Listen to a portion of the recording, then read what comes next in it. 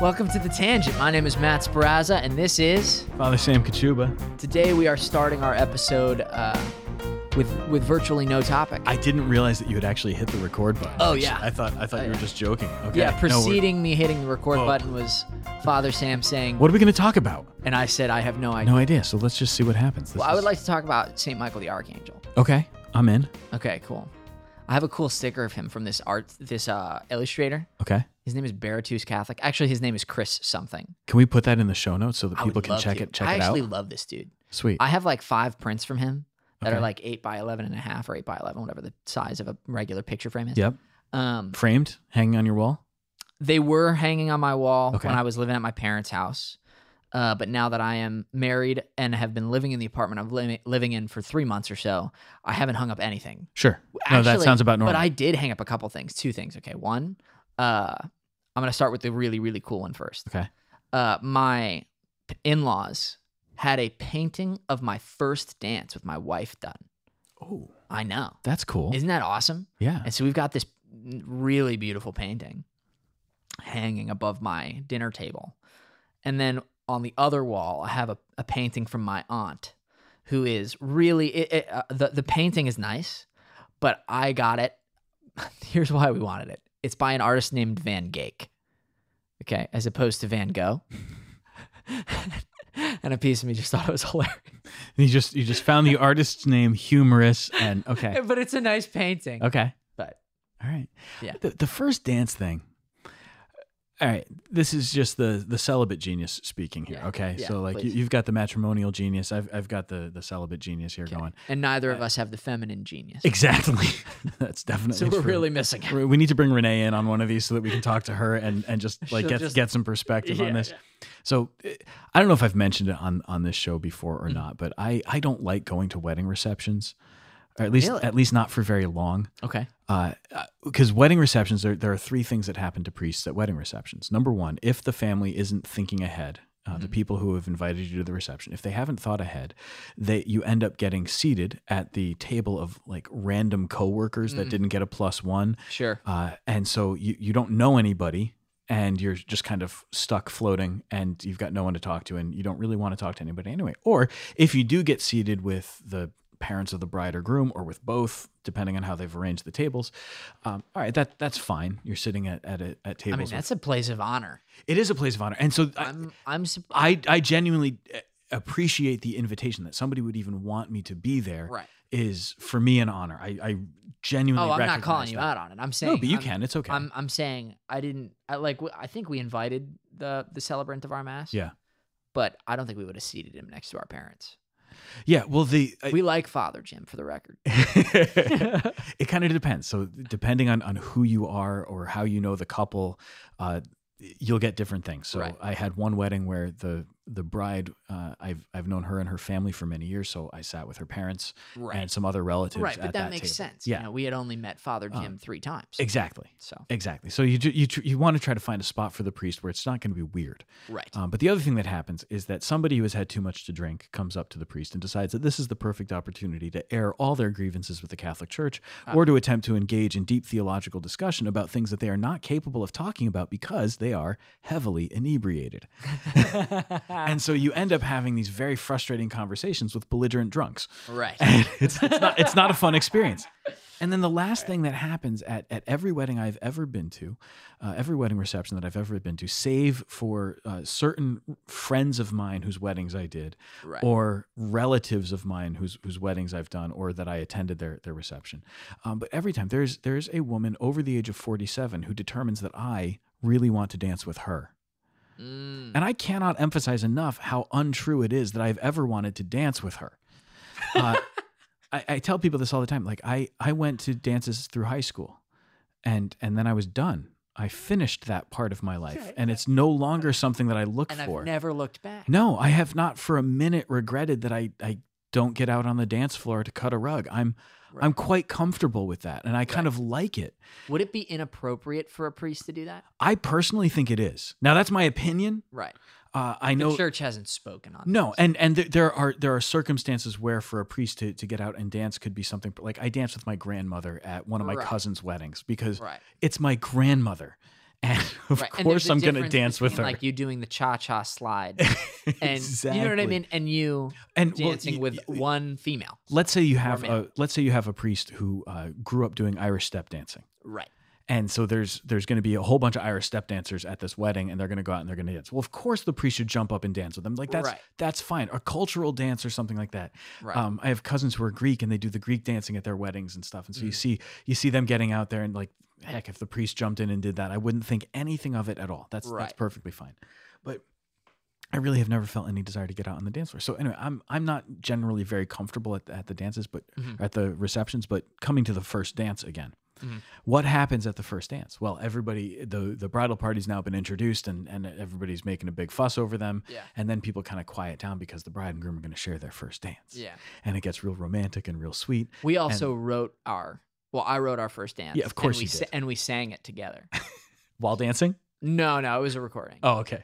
I'm just sharing. Yeah, no, that's really cool, right? Of course you did that. That makes perfect sense. Right. But there you are, you're dancing, all right, and it's very lovely, and everybody's kind of oohing and ahhing over how beautiful it is, and they're so happy for you. There's some tears being shed over here by I would these say that people. there was a lot of tears at ours. Sure, well, because they're hearing you guys singing. I feel to like one I'm another. bragging a little bit. Brag, it's okay. But it was probably one of the coolest moments of my life. I think Renee would be happy to hear you bragging about her. Yeah. Well, listen, she's the best. You know her. Yeah, She's great.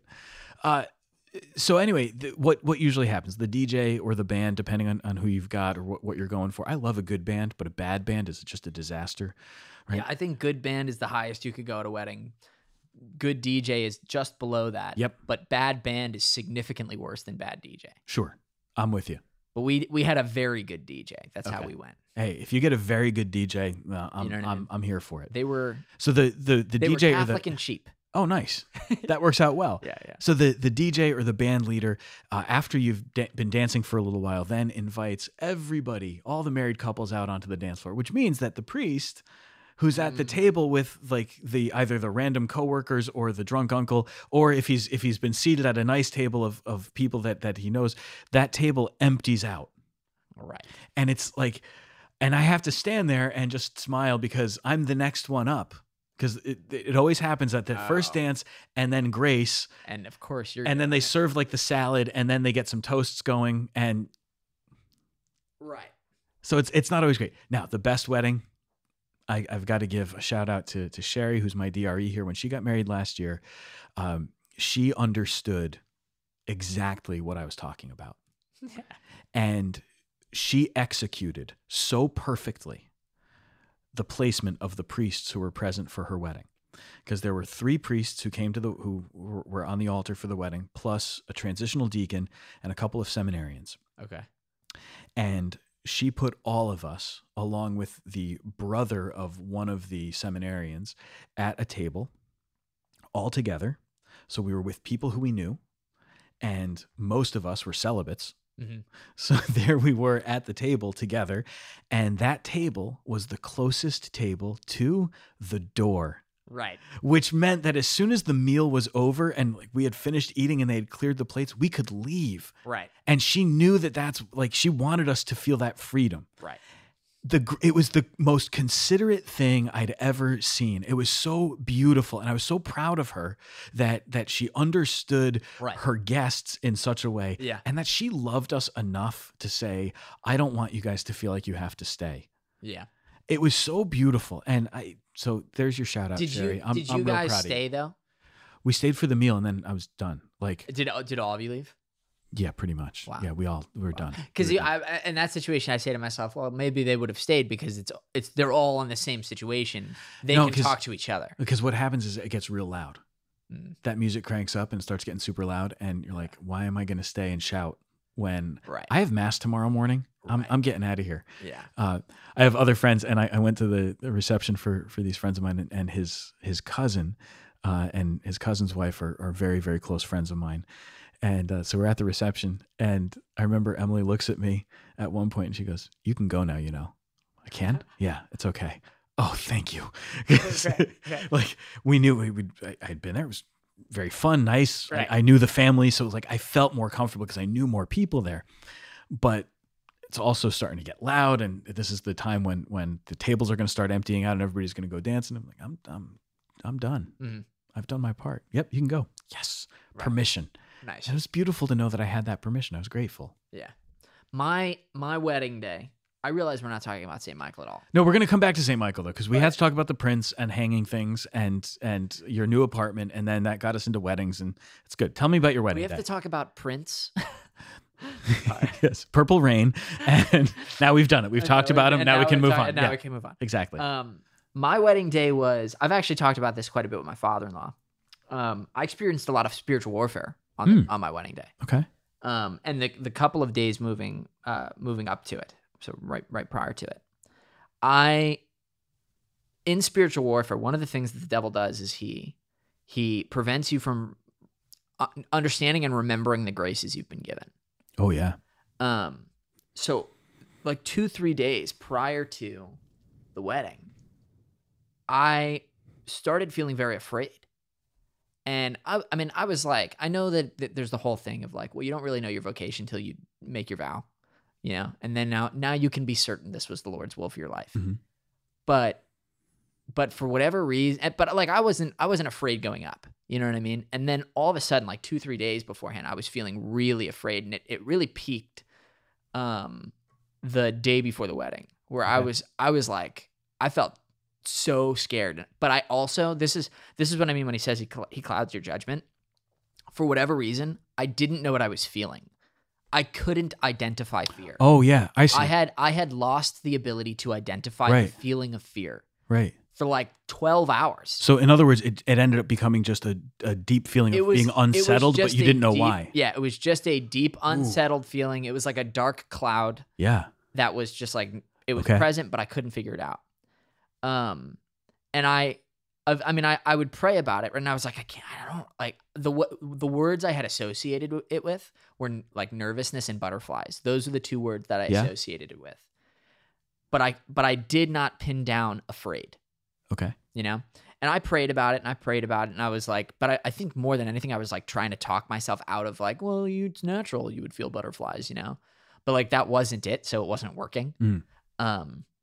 But I prayed about it, like I said, and I eventually brought it to Mary. And I would certainly, I believe I prayed the St. Michael's prayer a couple of times, but I brought it to Mary, and I consecrated the event to Mary. And within, I think it was like, I did that prayer, and I had said Hail Marys on the way out the door of the rehearsal dinner. I got in the car. We drove home. I was saying Hail Marys in the car. I got home to the hotel, I guess, right? So I didn't get home, but I got to the hotel, looked at my phone, and had a text message from Father Joseph Gill that said, "Be not afraid, this is from God." And I was like, Ooh. what the heck? But it was that moment that it clicked. Yeah. I was like, I'm feeling afraid. This is spiritual warfare. Yeah. Like I couldn't identify that's what it was for days. That's powerful though. Yeah, And so the next morning I woke up and I was like, I need to consecrate this day to Mary. And so I have a picture on my phone of the consecration prayer from the 33 Days book that I should pray every day, but I don't. And so I said that prayer in the morning, and then that day proceeded to be the most tangible I've ever felt grace in my life. Wow. It was palpable. Yeah. It was awesome. That's like I great. felt it in my veins. It was wild. Yeah. It's interesting. One of the questions that in the marriage prep stuff that I use called Witness to Love, there's a meeting where the priest and the mentor couple and the engaged couple sit down and talk. And one of the questions that the priest is supposed to ask the mentor couple, so this is a couple that's been married for at least 5 years, if not significantly longer. Right. One of the questions is, what grace did you receive at your wedding that wasn't there before? And the answers that couples will give it's so beautiful. The different things that they recognize became tangible for them, or these different ways that God was moving in their lives on their wedding day that he hadn't moved in that way before. Right. And then the graces that they've continued to live in since then. It's very powerful. Yeah. That's awesome. Well, it's I guess it connects to St. Michael. You know what I mean? Yeah. You made a good connection there. I like that. that I was thinking of, the spiritual warfare. But again, I think that spiritual warfare is spiritual warfare is a confusing topic by its very nature. Sure. Because it covers oftentimes confusion. Mm-hmm. You know what I mean? A lot of times when we're talking spiritual warfare, there's the very, very, very manifest ways that we might see spiritual warfare. So you see somebody who's really and truly dealing with obvious demonic influence, oppression, possession, something like that. There's the spiritual warfare that is just kind of the struggle against sin. So I can see my own sinfulness in this habit, and I'm trying to get past it. I'm trying to break the sinful habit, and I'm struggling. That's a way of recognizing spiritual warfare. But then there's the subtle spiritual warfare that's happening. Right. And that's almost it's the Cold War of spiritual warfare. It's the stuff that is kind of unseen. It's the stuff that happens more subtly and quietly that we have to kind of be alert to. And like you said, sometimes the clouded vision, this is the smoke screen that comes up so that I won't notice that this thing's happening. Right. It was wild. Or it's a distraction, so I get focused on this other thing. Right. While really what God wants to do for me or where I need to grow is over here. And that spiritual warfare it's a very real, very, very real thing. Yeah. Interesting. So, well, the question I wanted to ask prior was, I think it's twofold. Can you tell me any experience of spiritual warfare as you discern the priesthood? Sure. I actually forgot the second half, so let's just go with that. Well, I would pinpoint kind of two big areas where that spiritual warfare was present. The first was early in my time in seminary. Basically, at the end of my first year of college seminary, that first year, 12 days after my first day in the seminary was 9/11. Whoa. Yeah. And so there's this tremendous confusion coming into the world and fear. And what do we do? And how do we handle that? So the world as I knew it was radically transformed into a very different place. There was all of a sudden that sense of safety and security was very, very truly shaken. Yeah. And having lived through that time, there were just a lot of questions. What are we supposed to do? How are we supposed to respond to this? Where is God in all of this? So that was the kind of the first big challenge. But then 2001 gives way to 2002, which was the year of the spotlight in Boston, and the sex abuse scandals really exploding, really exploding, and realizing that there were priests who I knew here in the Diocese of Bridgeport who were being removed because of sexual misconduct and for abuse, and that was really hurtful. Of course, seeing this happen, and then there was also the fear of being suspected. Yeah, that I'm associated with the church now. Right. Are people going to think that I'm abusive? Right. It's and that's a natural thing. Of course. If you found out that the New York Yankees was filled with, pedophiles, and then somebody became a member of the New York Yankees. Right. Well, it's the same reason that people are against the Astros right now. Right. The Astros won the World Series, but did they really? Yeah. Oh, I can't believe they won.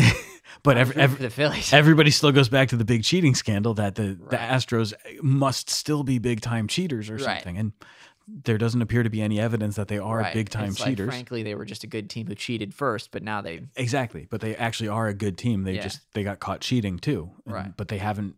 At least they haven't been caught cheating since. Anyway, right. So that was big and weighing on me. And then I went through that entire year. So starting with 9/11 and then having sex abuse scandals breaking in the midst of all of it, and this like confusion and fear about what's the role of the church, what's my role, where do I fit into all of this. I then went to Mexico for the summer to study Spanish, and so I did a 6-week intensive immersion program, and it was a great experience. I loved it. I had a great time down there.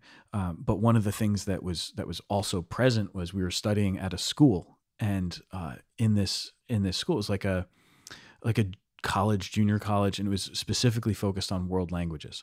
So there was like a high school area, and then there was their college area. And so these students who were there were young adults who were studying languages for the purpose of taking jobs in business, in industry, in tourism, things like that. So they studied, most of them spoke 4 or 5 languages, including English. Right. And they were more than happy to help us with our Spanish. those of us participating in the Spanish program to help us to practice our Spanish. Was this with other seminarians? It was, yeah. Okay. So it was me, these other seminarians, and You've graduated from college already, or no? No, I was still in college. Seminary. Okay. So I was like 19, Right. Okay. probably at the time. So I'm 19 years old, and I'm with all of these students the same age as me, other 19, 20-year-olds who are studying languages and super friendly and looking for help with English themselves, but also very willing to help with Spanish. It was great, wonderful. But you spend a lot of time with them, and you realize like there's all these pretty girls who are just like thrilled to talk to you and have conversations, and they're I knew they were using me for my English acumen. Right. I'm pretty good at English. I talk English good, and but in return, I was kind of using them because they could help me make my Spanish better, and so I was like, all right, here we go. Right. But there was this like vocational doubt then that comes in. Right. So do I actually want to be a priest? This is kind of fun. I'm enjoying. This is kind of nice. Yeah. And I like Mexican food. Maybe I just come live here. Like surely they'll let me stay on the campus for free. In the things that go through your mind, right? So that was all there. Then we went to World Youth Day in Toronto, and World Youth Day Toronto, John Paul II, and I don't remember what the event was. I want to say it was the big closing mass, but it could have been some other time. But I just remember I'm there with all these doubts. And just before I'd gone into the Adoration Chapel at the seminary, and I'd been praying, like, God, I don't really know what I'm doing. And is this really what you want? Am I really supposed to be here? This has been such a difficult year, and I've got so many things that I want to know more about, and I don't understand what's going on. But is this really where you want me to be? And I'm wondering if I'm called to the priesthood at all. And so this deep question is very heavy on my heart. And I remember God saying, did I tell you to leave? I said, well, no. And he goes, then why are you asking me about leaving? And I realized that at no time had I heard in prayer or received in any environment of prayer, had there ever been anything other than priesthood on my heart. Right. It was just that you were questioning. I was questioning because all these things were happening, but I hadn't really brought that question into prayer in the same way. And I realized, okay, I've got to let this kind of ride out. Well, I go to World Youth Day, and John Paul II spoke directly, at least as I remember it.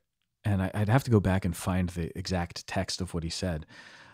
But I remember hearing him say, do not be discouraged by those in the church who have betrayed their trust, by those who have betrayed their vocation. But remember the vast majority of priests and religious and seminarians whose only desire is to serve God and do good. And those were the words that really hit me, because all of a sudden I realized I'm a seminarian. Oh, I'm studying to be a priest. And he said, whose only desire is to serve God and do good. And I went, that's what I want. That's all I want. I want to serve God and do good. Yeah, that's it.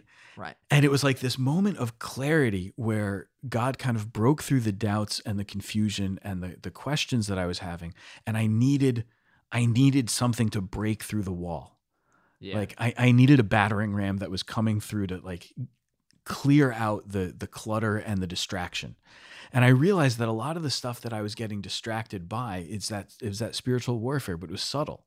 Right. It was these little things like, well, and there was something that wasn't so subtle. The scandal of clerical sexual abuse is not subtle. Right. There's nothing subtle about that. No. But it was like that was getting beat up, and then it wasn't the beatings so much as it was the questioning, and not even temptation. I wouldn't even Right. put it into that category. Right. It was just the question: what am I supposed to be doing? And I needed a breakthrough, and God gave it to me there. So that's always the first one where I'd say, like, all right, spiritual warfare in seminary formation. That was the first one. The second one comes later, and it comes for almost every single man in formation for the priesthood. Okay. And it comes not long before ordination to the diaconate. That doesn't surprise me. Right? It doesn't surprise me because it's like, and for the way I look at it, Christian, if you are a practicing Catholic, you got a target on your back. Oh yeah. But the second you're about to do something big for God, man, does that target grow. Absolutely. This one though it's always a little bit different. It's not the same as it was before. The early days of discernment, your early days of formation for the priesthood. A lot of times that piece, that's the I'm just trying to figure out who I am, what I'm supposed to do.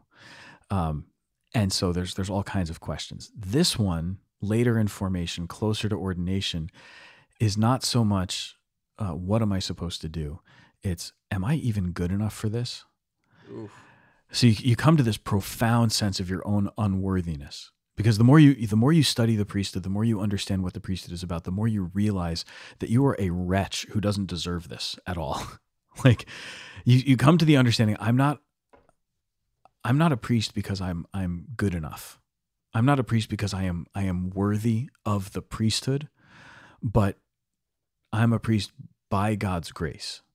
And whatever worthiness I have is his. When I was called forward and questioned, and when the questions were asked to the vicar for clergy, do you know them to be worthy? It wasn't my worthiness that I've gained on my own. It was the worthiness that God has made possible. Because by myself, trust me, Not a chance. I am unworthy of the priesthood. And I know that. And you come to this awareness that I'm not good enough for this. Who am I to take on this sacred responsibility? Who am I to say I should be laying down my life, and God, you should be giving me this gift of holy orders, such that someday I will confect the Eucharist, such that I'll forgive sins. Like, who the heck am I? Right. I'm nobody.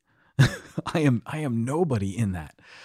So the spiritual warfare comes in, because with that sense of unworthiness can often come then the deep self-doubt. Right. And there's a difference between understanding my unworthiness and being in awe of the fact that in spite of my unworthiness, God is doing something great, and the self-doubt that can come with that awareness of unworthiness. So on the one hand, I could become so aware that I'm unworthy that I start to think that I am no good personally.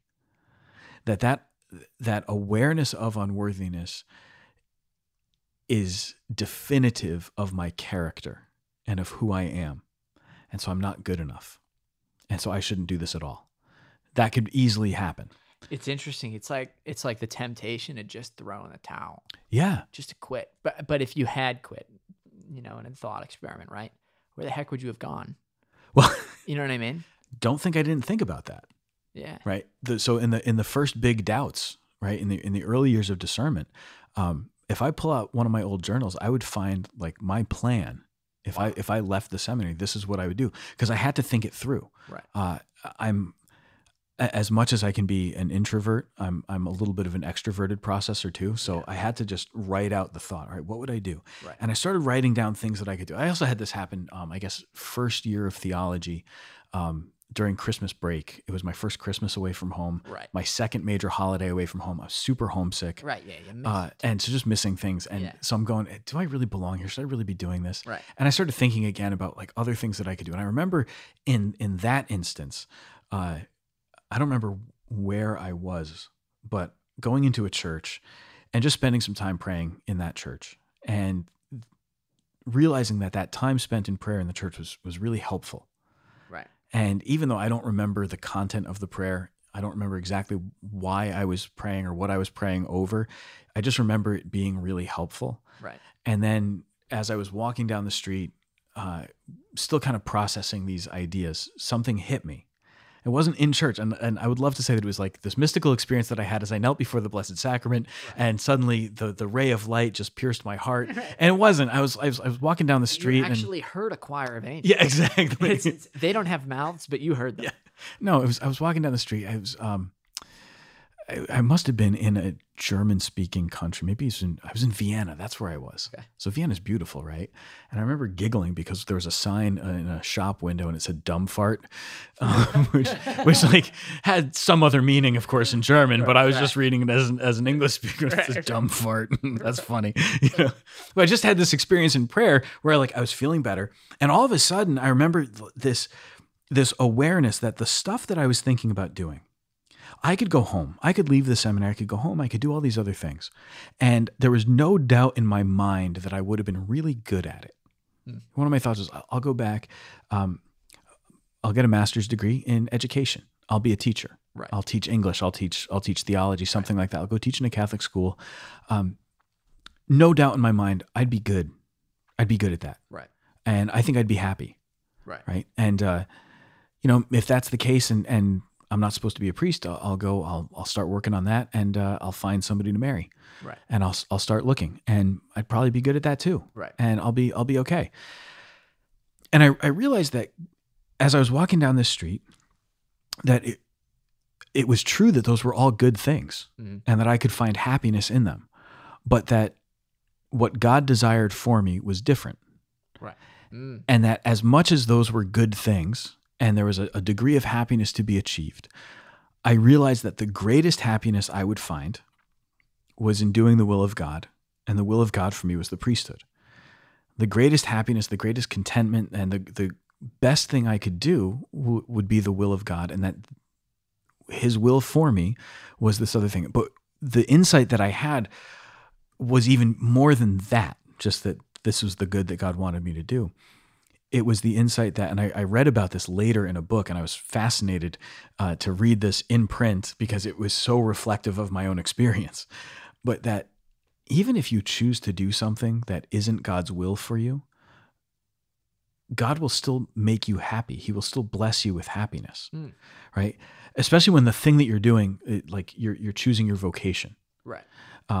It's possible to choose the wrong vocation. Yeah. But just because you choose the wrong vocation doesn't mean that God's mad at you, right? Because a vocation is not a matter of morality. Right. Right. Now, if you're doing something that is morally evil, Right. God is not going to bless that. No. He's not going to bless you for that. But he's also not going to deny you the possibility of finding happiness. It's just that the sin itself will not be the thing that makes you happy. Right. This was the experience of realizing that I could choose any vocation I want, and God will help me to find happiness. Right. So that wasn't so much spiritual warfare as it was deep spiritual insight. But later in seminary, as I was getting closer to ordination, it was the spiritual warfare of, do I give into this sense of unworthiness that leads me into self-doubt and to feel that I am worth less? Right. Or do I recognize the unworthiness that is present in my heart and the reality of that unworthiness and turn it into gratitude to God who has called me in spite of my unworthiness? That's fantastic. Right? Yeah. So think about like you and Renee. I think about it all the time. Are you worthy? Are you good enough for her? You know what, man? First of all, no. But I think about it all the time. And I know this is weird that this is the image I have in my head. Yeah. But this is the image I have in my head, okay? Do you know that Disney Channel movie, My Date with the President's Daughter? No. I just don't even know if it's Disney Channel, but there is a movie called that. I feel like this is decidedly after my time. Yeah. It was actually a little bit before my time though, too. So Okay. I don't even think I've seen it, but it's an image that pops in my head somewhat frequently. And I look at that movie and I know that, like, if I had ever gone on a date with the president's daughter, you meet that president, you're like, hello, sir, you know, Mr. President, sir, Right. you know? And I think about it like, this is a stupid comparison because the president and the God the Father are two very different, you know, Correct. persons, Yes. you know? Right. But You are absolutely correct about that. you know and what I mean? Very different, I don't think really does It doesn't even justice do to the it difference. justice. But yeah, no, I understand what you're getting. Right. But I think about it all the time. And particularly as I was approaching marriage, I was saying like, and it's something I want to pray more than I do, but I'm like honored that God the Father gave me his daughter. You know what I mean? Yeah. Like I'm honored by that. Yeah. And I know, just having known myself, right, that I am not capable of this. Like this is not something that like it's a gift. It's a total gift because I in no way merited this, you know. And I'm not gonna get through it on my own. I just can't, you know. But again, it's like, I mean, honestly, I think the reason I'm thinking about it in such a confused way is because I feel like recently I haven't done a great job of leading my family. But there's something to it, right? That there's, again, that awareness of the gift. To be aware that your vocation is a gift and your spouse is a gift, and to recognize that and to see it, and then to be able to, all right, hey, here's the deal. Every once in a while, we get distracted by things and we lose sight of the most important things. That's human nature. There's a part of our humanity that just easily gets distracted by shiny things, by other Right. obligations, Instant gratification. yeah, or just that there's other stuff that I have to do, and so I'm worried about these other things, and so I'm focusing less on the gift that God is giving. Right. I'm spending less time thinking about what God desires for me and more time thinking about these things that preoccupy me, these things that I worry about. Okay, fine. That's a thing. But then when you sit down and you start thinking about it a little bit more and you realize what a gift I have here, well, all that's going to do is inflame that desire for gratitude. Yeah. And we got to be careful. Like there's a certain amount of kicking your own butt that's necessary. Yeah. Right. So I've lost sight of these important things. All right. I need to kick my butt for a little while. Yeah. I need to be maybe a little bit annoyed with myself for a little while. That's okay. And in fact is kind of healthy because it's just the awareness of what needs to happen. But then we have to get to work, because the real work is remember this great gift that you have? Yeah, I do remember. Okay, let's be grateful for it again. Okay, then filled with gratitude, what do? You go back with new eyes, with a new appreciation for the gift. So if you feel like you haven't been leading, what are you going to do? You're going to go love Renee. Right. You're going to go and be even more grateful for her today than you were yesterday. Yeah. And that's the beauty of it. So where's the St. Michael come in? Well, I mean, in a piece of it, right? I mean, it's like, it doesn't even have to be exclusive to St. Michael. I think it is in the sense that it's spiritual warfare, you know? Like, I think that the devil's so tricky. He's such a jerk, that it's like, for me in particular, right today, you know what I mean? I like that you describe the devil as a jerk. Nice. That's good. Yeah, That's good. Well, I didn't want to use stronger language on the radio. Well, we don't want to join Catching Foxes with the only explicit rating on I don't think iTunes, we can say it for the radio. Yeah. Although we're technically over 30 minutes, it would have been fine. Yeah. But you know, I am easily distracted, right? We talked about discipline. Mm-hmm. You know what I mean? And I think one of the ways that the devil tricks me is he just gets me to care about things that aren't necessarily intrinsically evil. They're just less important, mm-hmm. you know? So I think that right now I need help from the communion of saints. I need their prayers for my discipline, you know? And so in that case, like, I don't have to necessarily go exclusively to St. Michael. It's just that St. Michael's got a lot of experience kicking the devil's butt. Yeah. You know what I mean? So it's like, it's almost like, well, we've talked about it about patron saints. There are specific saints that have they are the patron of certain issues, you know? And so in that sense, it's that St. Michael. I mean, actually, I don't even know what he's the patron saint of in particular, or is it just the church? Isn't that a thing, right? There was St. Michael was the archangel for Jerusalem. And since the church is the new Jerusalem, he's the archangel for the church. That's interesting. I mean, St. Joseph is the guardian angel for the church, rather. It could be. I mean, St. Joseph is the universal patron of the church. Right. To Michael is usually attributed soldiers, police, firefighters, right? That kind of stuff. But yeah, but I can see it working. Yeah. Not to push back, but it's kind of like we don't, you know, when we say the St. Michael prayer at the end of Mass, it's not because we're praying for policemen. No, it's because we're praying for the church. Yeah, you're absolutely right. Yeah. Yeah.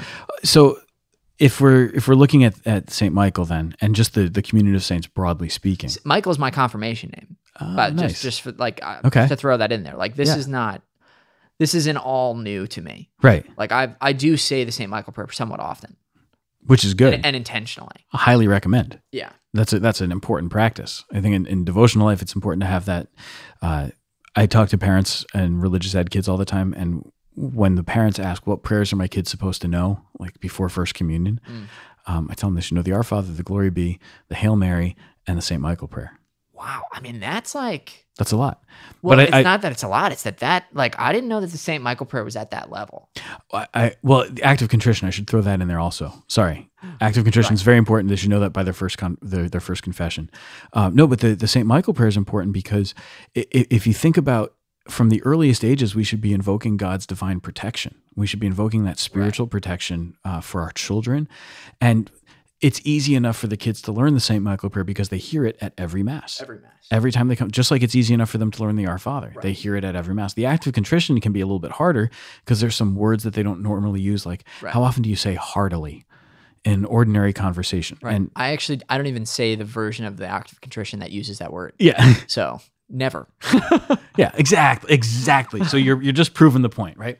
But where was I going with this? Oh, the that sense of being distracted from the most important thing and the most essential stuff.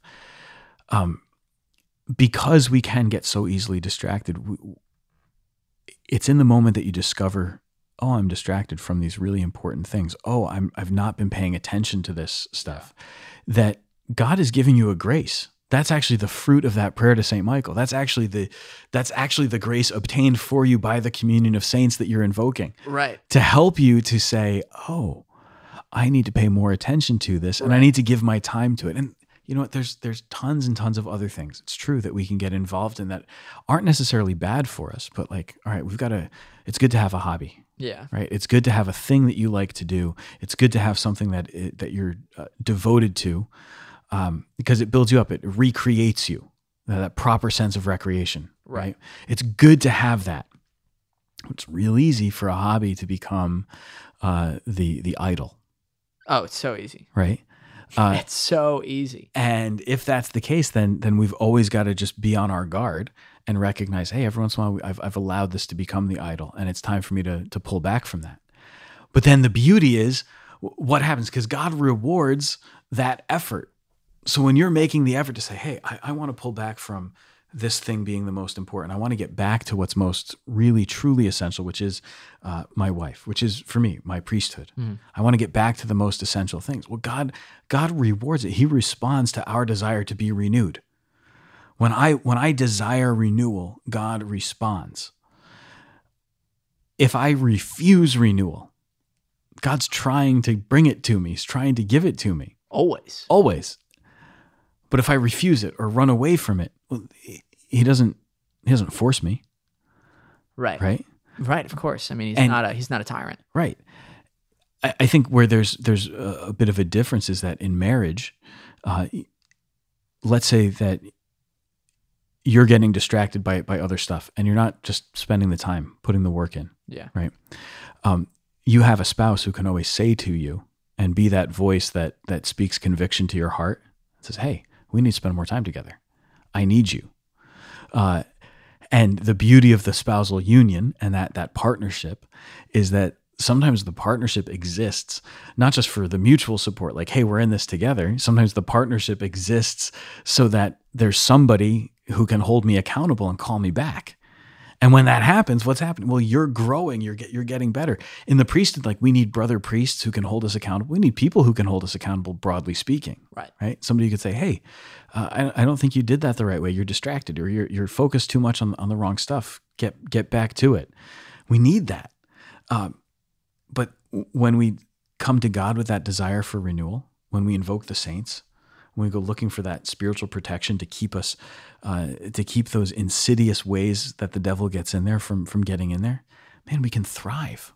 Yeah, I know personally it often feels like, I know the Lord's trying to, like, it's almost like it's the difference between like a water fountain and a fire hydrant. You know what I mean? Like, the Lord is the fire hydrant in the sense that he's trying to absolutely overflow me with grace. You know? Right.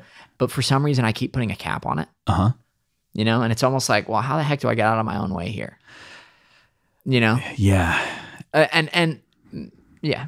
I think that question, Matt, that's the age-old question. Yeah. And it's the battle of the spiritual life until you die. Right. So that the question is there, that you're trying to get out of your own way and you haven't figured out how to do it yet, that's actually the best thing.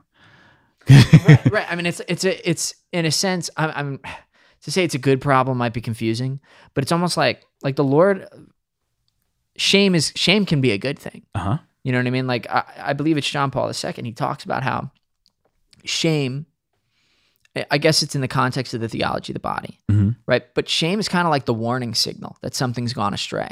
Yeah. You know? So in a sense, right? I have prayed before for a disdain for my sin. You know what I mean? And it would be a good thing for me to hate my sin, right? I'm with you. And in a sense, that hatred of my own sin can lead to a frustration with myself for putting a cap on the grace that the Lord is trying to give me. Yeah. You know? Yeah. But nonetheless, this is all a good problem in the sense that I now know my sin. It's good to know your sin and to want to change it, right? It's good to dislike your sin. And it's even good to an extent, right, to be frustrated with the fact that you're having a hard time, because hopefully you'll reach out to God again. That's the idea. You know what I mean? In our deepest weakness, and that's what we do is in the moment of weakness, in the moment when we're like Peter, who gets out of the boat and walks on the water, Right. and then starts to sink. When he takes his eyes off Jesus, he gets distracted, Right. and he starts to wonder what's going on, and then he cries out, "Lord, save me." Right. Sometimes that's what's happening to us. We're stepping out, we're ready to go, but we start sinking, either because we get distracted by other things, because sin drags us down, and then I took my eyes off you, Lord. I stopped paying attention. Yeah. And that's where. But that's the key, right? I took my eyes off you. I was talking to a friend of mine. I was telling you about it before, Deacon Fetty. Yeah. And he brought up how John the Baptist talked about how the kingdom of heaven, in a sense, was like accomplished by violence, right? That like you got to cut things out of your life. There's radical decisions that need to be made. Maybe I might be taking out of context what he said, or I don't know the word. Misquoting? Misquoting. Yeah. You know? That's okay. Thank you. Let's misquote him. It's fine. Great, right? No, but he was This isn't a news program. People don't need the facts. They just need to. But he was saying how like you got to make radical decisions, right? So for me, right, like the radical decision that this is in my head and it's something that I want to fight against, and it's something that I'm also afraid Renee will dislike.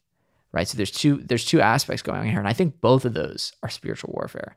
The fact that I wouldn't want to bring it up to my wife. An idol in my life is TV. Okay. You know?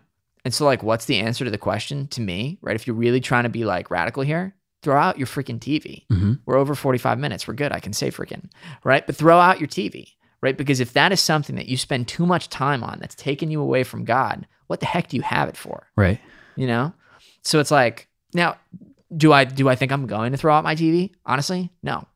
I don't think I'm going to throw out my TV. Right. You know? But like, but shouldn't, I don't know, right? You're supposed, if your hand causes you to sin, right? You're supposed to cut it off. Yeah. Right? If your eye causes you to sin, you're supposed to pluck it out. What you're speaking to is part of the reason that marriage exists. Fantastic. I'm married. This is great news. But part of the reason that marriage exists is because men need the feminine genius in their lives, because men can take that radical decision and get super radical about it. And sometimes like I literally want to throw a sledgehammer at my television. Right. And it would be a bad idea. There'd be glass everywhere. Exactly. Sometimes we make decisions in that radicality because we're consumed by that zeal, by that desire to do something. But what we really need is another perspective that helps us to think it through a little bit more. In the case of like, hey, if you want to throw away your TV, right, go for it. That's a great John Prine song, by the way. I've never heard it. Yeah, Okay. yeah. It's called Spanish Pipe Dream, and it's this guy. He goes basically into a bar and he meets a stripper who then tells him to blow up his TV, throw away the newspaper, move to the country, and buy a house. Wow. And he does it. With her. That's the whole story of the song. It's just like this. It's bizarre, but it's really funny. Yeah. Blow up your TV. Go for it. Right? Like who needs it? There's nothing good in there, and we all know that. At the same time, if it was just you, if you were the only one living in the house, go for it. Fine. Right. But you're not. I know. Now you have a spouse. I know. And so now it's also about bringing the spouse into the conversation. Right. Now it's also about these deeper conversations that you start to realize the TV isn't mine. It's ours. Yeah. So before I can make a decision about that, I have to talk to my wife.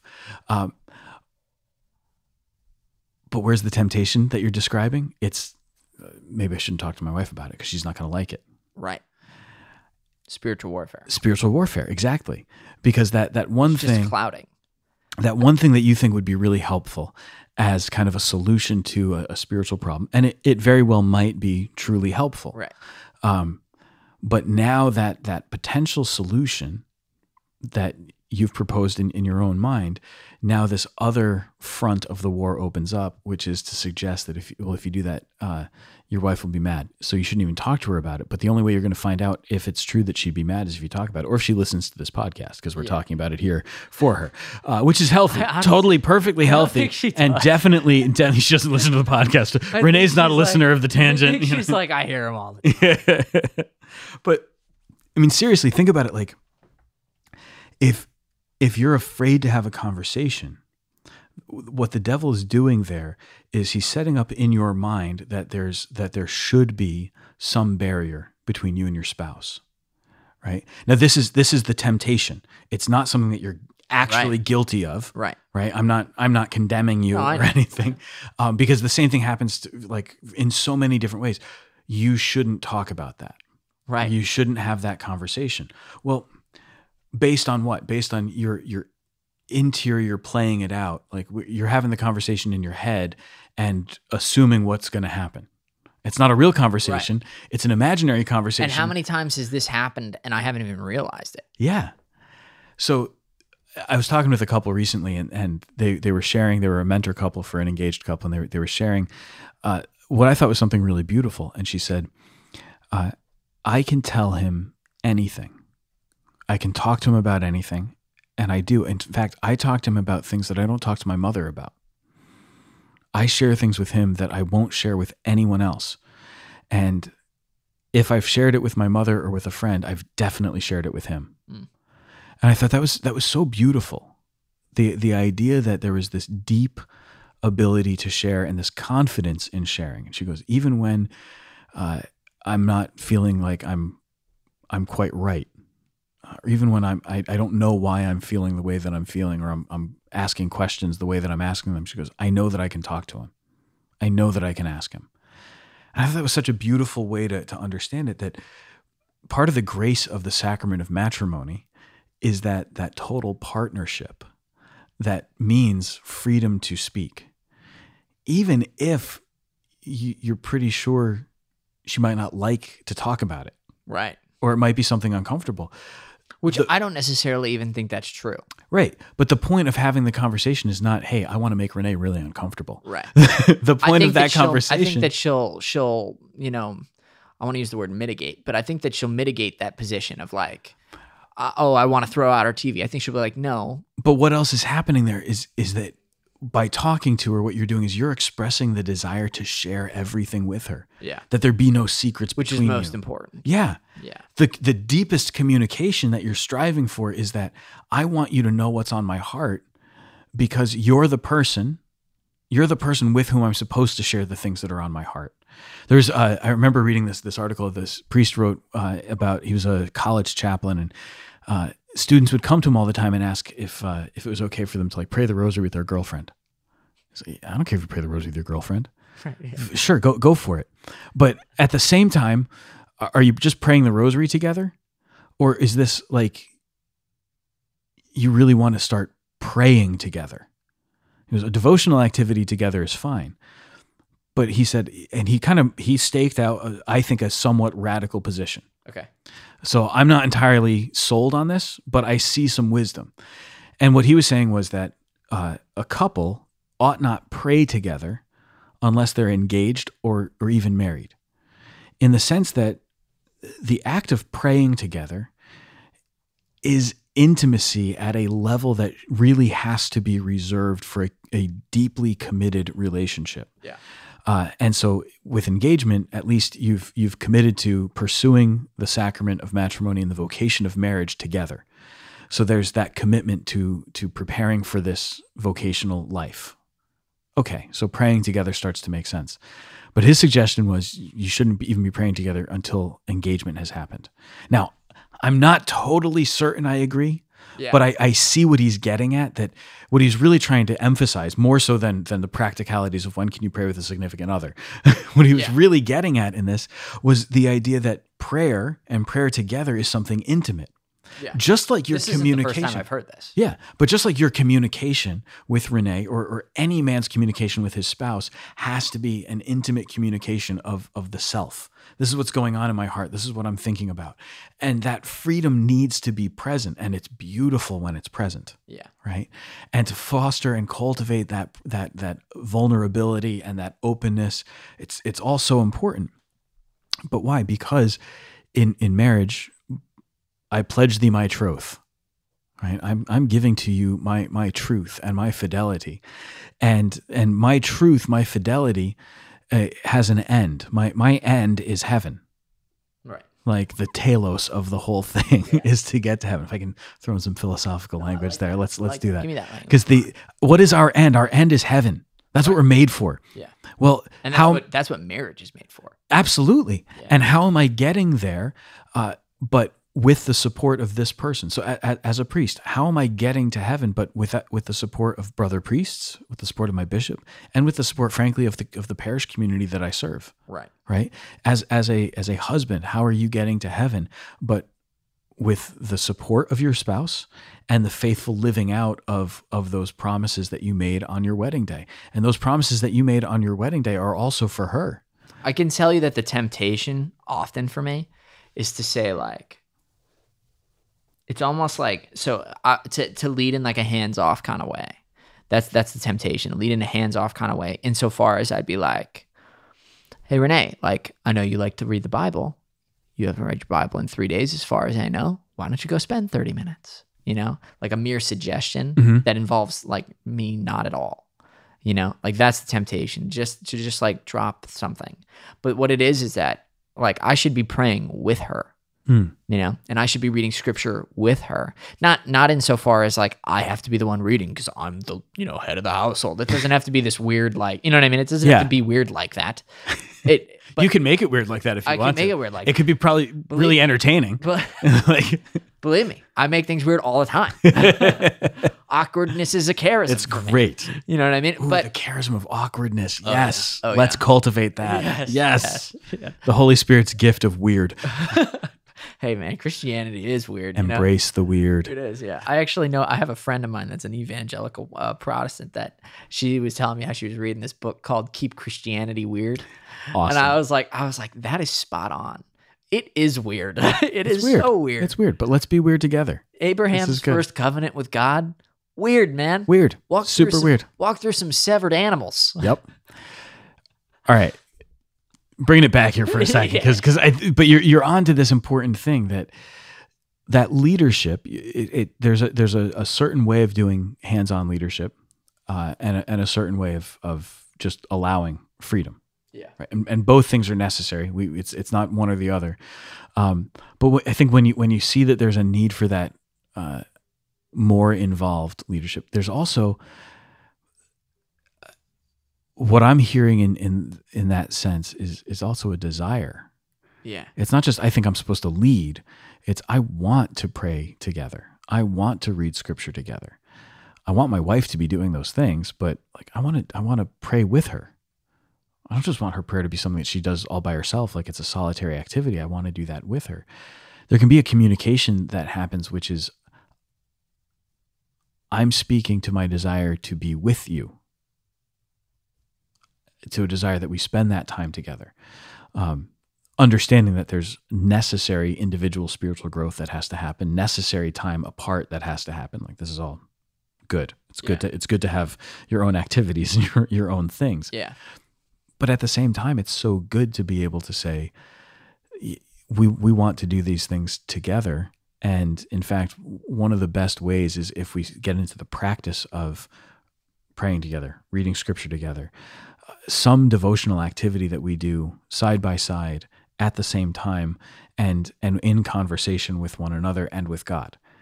Because that's a way that you're opening yourselves up to God's presence, to God's will, to God's plan for you. And then... And sacramental grace. Exactly. Because the sacrament is coming alive more and more each time you do that. In addition, though, as happens for all of us, zeal flags. I become less zealous over time because I just get beat up a little bit. We were reading and praying together at the beginning of our marriage. I mean, I've only been married for like, 4 or 5 months? It's been like a day and a half. So, right, yeah, your first day of marriage. But for the first 2 months, we said the Divine Mercy every day together. Yeah. And then work starts. The school year begins and the schedule. All of that. Start recording something called The Tangent. Yeah, this crazy podcast idea that's like totally interfering with your marriage. Sorry, Renee. No, but you start to see these other things that are coming in. Okay, that's a part of your life together. Right. It doesn't mean that you can't pray. It doesn't mean that you can't have this. It just means, all right, now we've got to figure out when are we going to do this. We used to do this all the time in the seminary, especially like first year theology. Everything's different. You're in a new seminary, new place, new all this other stuff. And so the rule of thumb was like your first year, you get 3 months to figure out the adjustment. Yeah. Like just time to figure it out. And then the next semester, you'd give yourself like 3 weeks. And eventually you got to the point where I don't need 3 weeks to adjust to a new class schedule or to new teachers. I need a week just to go through it all. And then maybe in the second week, I'm making adjustments to things, and then I'm fine. Right. But you need to give yourself time. And that's the rule of thumb they use when you get a dog.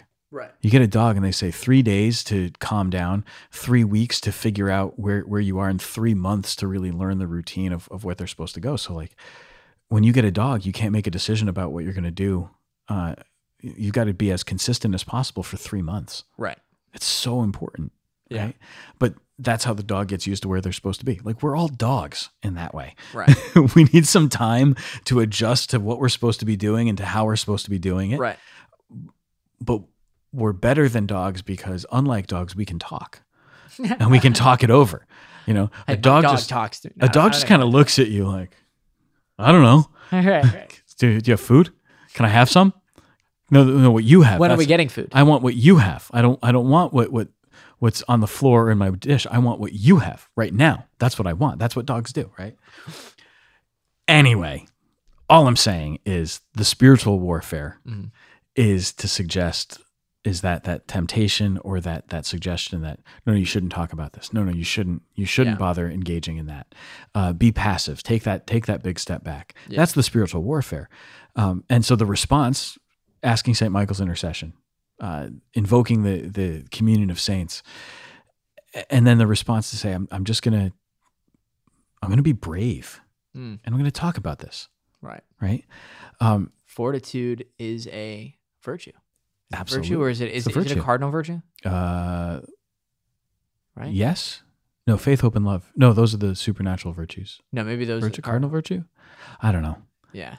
I can't think anymore. There's 7 of them. My brain isn't working. 4 correctly. and then 3, and then it adds to 7. Right. Exactly. Yeah. Numbers. Numbers are important. Math. Hooray, math. Anyway. Nice. Yeah. All right. Well, this was The Tangent. Again, my name is Matt Sprazza. And I'm Father Sam Kachuba. You can catch us on 1350 AM, 103.9 FM. At 12:30 on Fridays. Veritas Catholic Radio. Also the Veritas Catholic Radio Network, right? The app. The app for Veritas, yeah. And of course, presumably you are here right now, wherever you get your podcasts. Peace. God bless.